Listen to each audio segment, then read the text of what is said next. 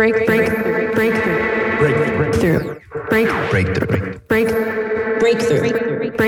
You are now listening to Breakthrough News.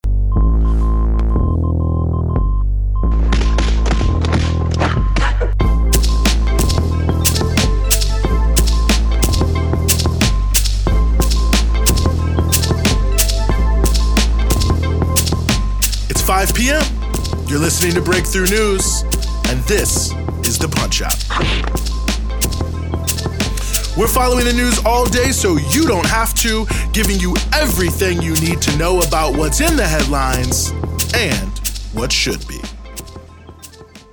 And yes, we are back here on the Punch-Out, 26th of August, 2021. Very happy to be back with you here on the show. Plenty for you here on the show, as we always do. We're going to be talking about the conflict in the Sahelian region of Africa, which is grinding on. We're going to talk about an anniversary many people aren't discussing this week. That's the 30th anniversary of the collapse of the Soviet Union. But before we get to either of those two very important stories, we want to talk about the Delta variant and how it actually seems to be driving an uptick in vaccinations.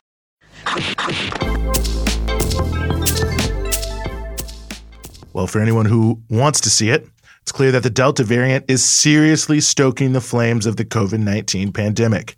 Today, hospitalizations have reached 100,000 people for the first time since January. In Florida, more people are catching the coronavirus, being hospitalized for the coronavirus, and dying of COVID-19 now than at any point previously in the pandemic. The surge in Florida is so significant, the mayor of Orlando called on residents to use less water in order to avoid disrupting the city's supply of liquid oxygen needed for the critical patients coming in. Hawaii is also experiencing a significant surge, with models predicting a true crisis in coming weeks. As the New York Times reports, quote, models show that the state could reach a daily average of 1,500 COVID hospitalizations by the end of September, said Hilton Rathel, president of the Healthcare Association of Hawaii. The state normally maintains just 2,000 staffed hospital beds across the islands. One element of the Delta variant surge, which I guess could be considered a very slight silver lining, is that the seriousness of the issue is driving more people to get vaccinated, lifting the seemingly stalled U.S. vaccination campaign. The head of Arkansas's vaccination effort told the Times bluntly, quote, the reason why we've seen the marked increase in demand is fear. It's the Delta variant. The Times also noted about the data on this that, quote, the increase in vaccinations has been especially pronounced in states where immunization levels were and remain below the national average of 61%. Mississippi, Alabama, and Louisiana, some of the hardest hit states by the Delta variant, have seen some of the biggest jumps, seeing increases of 11, 12, and 12 percentage points, respectively, there since June 6th. Arkansas and Florida have also seen 12 percentage point increases since the start of June, and 6 other states have seen at least a 10 percentage point increase, including California, by the way.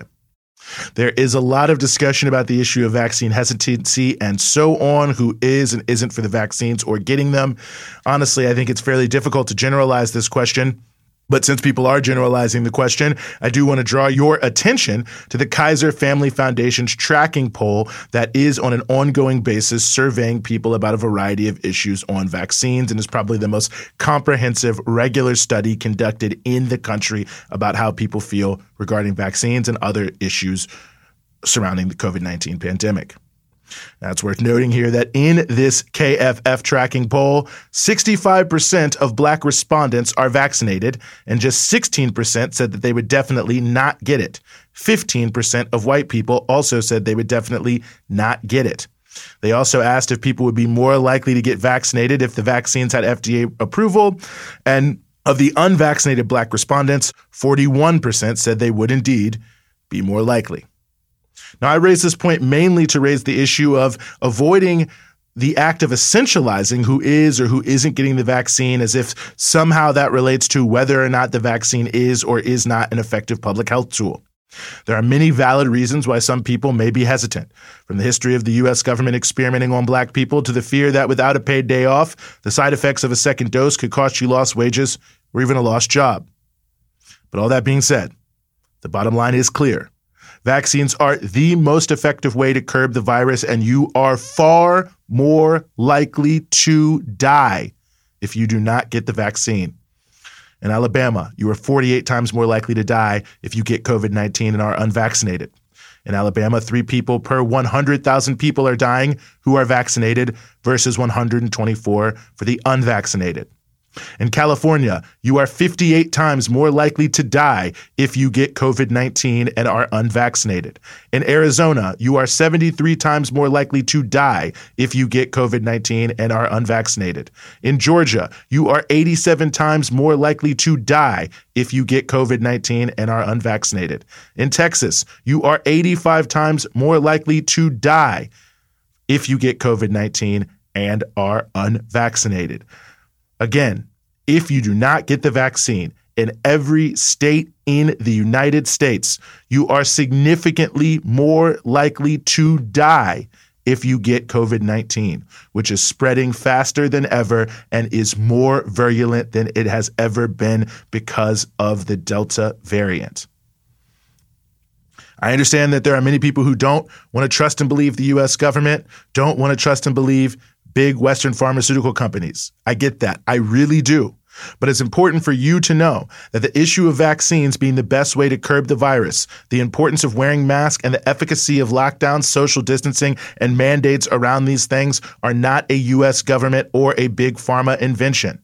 The leadership of countries as diverse as China, Venezuela, Vietnam, Cuba, many, many others, in fact, just about every single government on earth, in fact, agree with these propositions and are promoting them among their own populations. Venezuela, for instance, has not gotten anywhere near the credit they should have for their comparative statistics as it concerns Latin America. They've been taking the pandemic very seriously, and the president there, Nicolas Maduro, has conducted almost daily press conferences throughout the pandemic from the very beginning, stressing the importance of social distancing, the wearing of masks, explaining why the country is using stringent lockdown measures, and promoting the usage of vaccines. Venezuela has had 3,940 total deaths from COVID-19. That's 14 per 100,000. Their neighbor Colombia has had 124,474 deaths, or 247 per 100,000. Peru has had 609 deaths per 100,000. Brazil, 273. Argentina, 247. Mexico, 200. Chile, 194. Paraguay, 222. Uruguay, 174. So it seems pretty clear that Venezuela is far and away one of the leaders, perhaps the leading country in Latin America on dealing with COVID-19. And again, they've relied on all of the proven public health measures extensively, from lockdowns to vaccines. There are indeed various possible side effects and risks of being vaccinated, just like any and all medicines. It is, however, not quite correct to say that the vaccines are experimental. They are building on roughly 2 decades of research involving other serious coronaviruses like SARS and MERS. While mRNA vaccines like Moderna are a new form of biotechnology, it's worth noting that just yesterday, the Chinese newspaper The Global Times noted that a Chinese mRNA vaccine based on the Pfizer vaccine is likely to soon be approved. And you may remember that China was originally raising some questions about whether mRNA vaccines were the most effective, although they did not say that they were unsafe. But now they too are about to approve and use a vaccine that is not only based on the Pfizer vaccine, but is jointly developed by BioNTech, the German company, and Fosun Pharmaceuticals, a Chinese company. So again, just like with literally every approved medicine on earth, there are potential side effects and complications. The same is true of widely accepted medicines and treatment, from birth control to chemotherapy. It doesn't mean that we should not know, study, and take seriously what these side effects are and what the complications could be when we consider the vaccine. But the reality is they do not, and no one is producing any studies that speak to any of these issues claiming that the vaccine is unsafe from the point of view of accepted medical practice in every part of the world. We're all tired. COVID fatigue is real. If we want to try to get back to normal, there's only one real chance. You have to get vaccinated. I'm personally urging you to do so, and talk to anyone you know who is not, and make sure they have the real facts, not the cherry-picked data and articles that are often presented as reasons not to be vaccinated.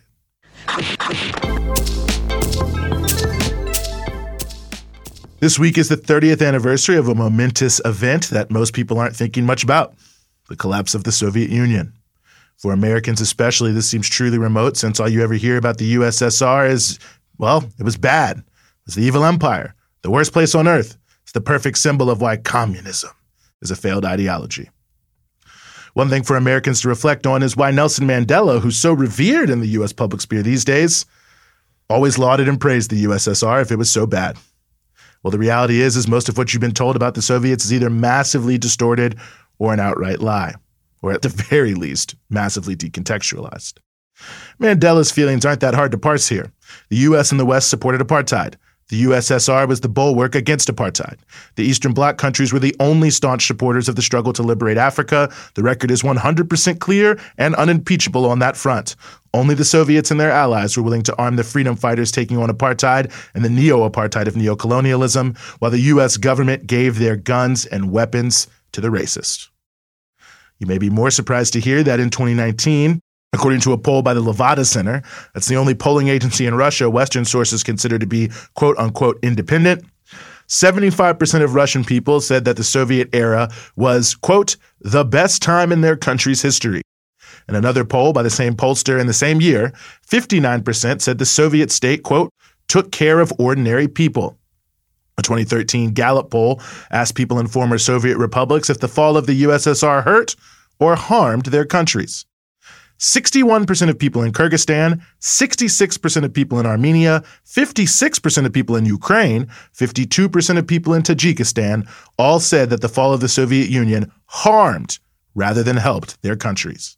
In fact, only in Turkmenistan did over 50% of people say that it helped their country, which comports with a 1991 referendum in the USSR you've probably never heard about, where 78% of the 147 million voters, 80% of the electorate, stated that they did not want to dissolve the Soviet Union. Did not. Something that, of course, was promptly ignored by a handful of elites, including Boris Yeltsin, who pushed forward with the total dissolution of the Soviet Union. And the experience of many of the former Soviet republics with capitalism undoubtedly also explains much of the recent polling. Living conditions plummeted in most of them. In Russia, life expectancy dropped from 65 to 57 in just the first 4 years after the collapse. There's a lot to be said about the Soviet Union, much more than we can get into here, important gains and also challenges and defects. But it seems what is most important now, 30 years later, is to reset the debate, to discard the whole evil empire concept, to embrace here in this country, the United States, what the people actually living in the former Soviet Union do, that whatever its defects, it had many positive things as well, policies and programs we can all still learn from. We're right in the midst of an attempt to start a new Cold War with China. The elites in the U.S. are in overdrive trying to get it off the ground. If we don't want to make the same mistakes as the last Cold War, it starts with a reality-based consideration of what the USSR was and what it meant to the world.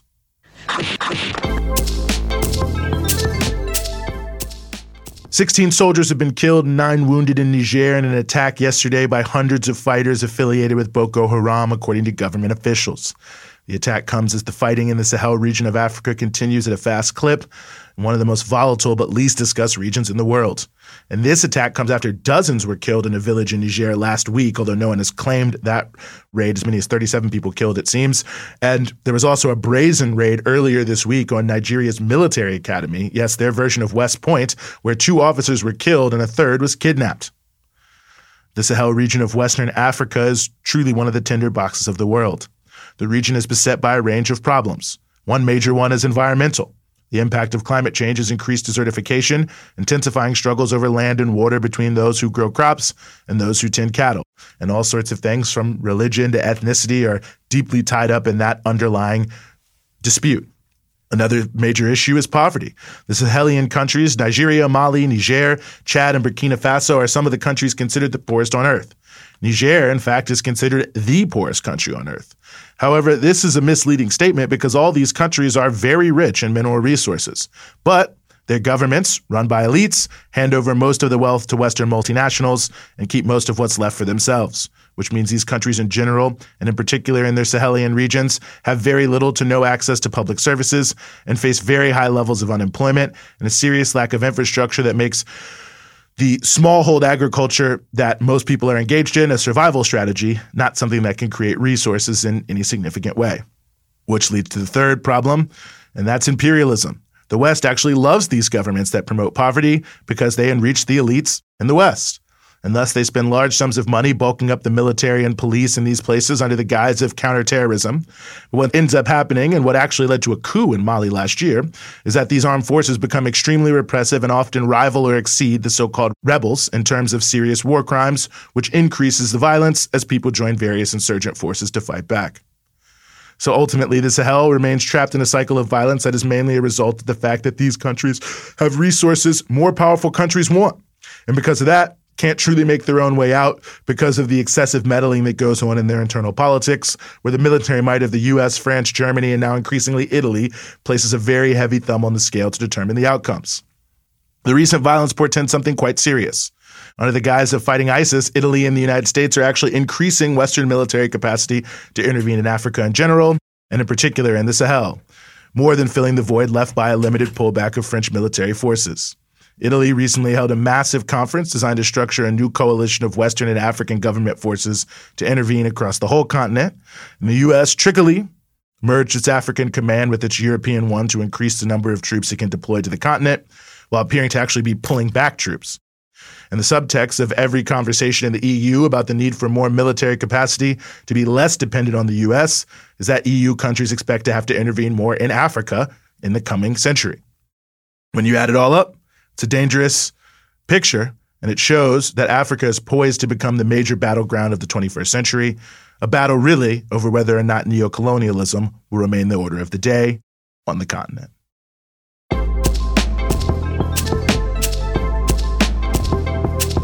That's the Punch Out for today. We're with you Monday through Friday, 5 p.m. here in New York East Coast Standard Time, 2 p.m. in Los Angeles Pacific Standard Time, and 9 p.m. GMT. And of course, you can support everything we do here at Breakthrough News at patreon.com/Breakthrough News. It's your patronage that keeps all of our offerings here at Breakthrough News moving forward. And of course, you can check us out across all your social media platforms, Instagram, Twitter, Facebook, at BT Newsroom.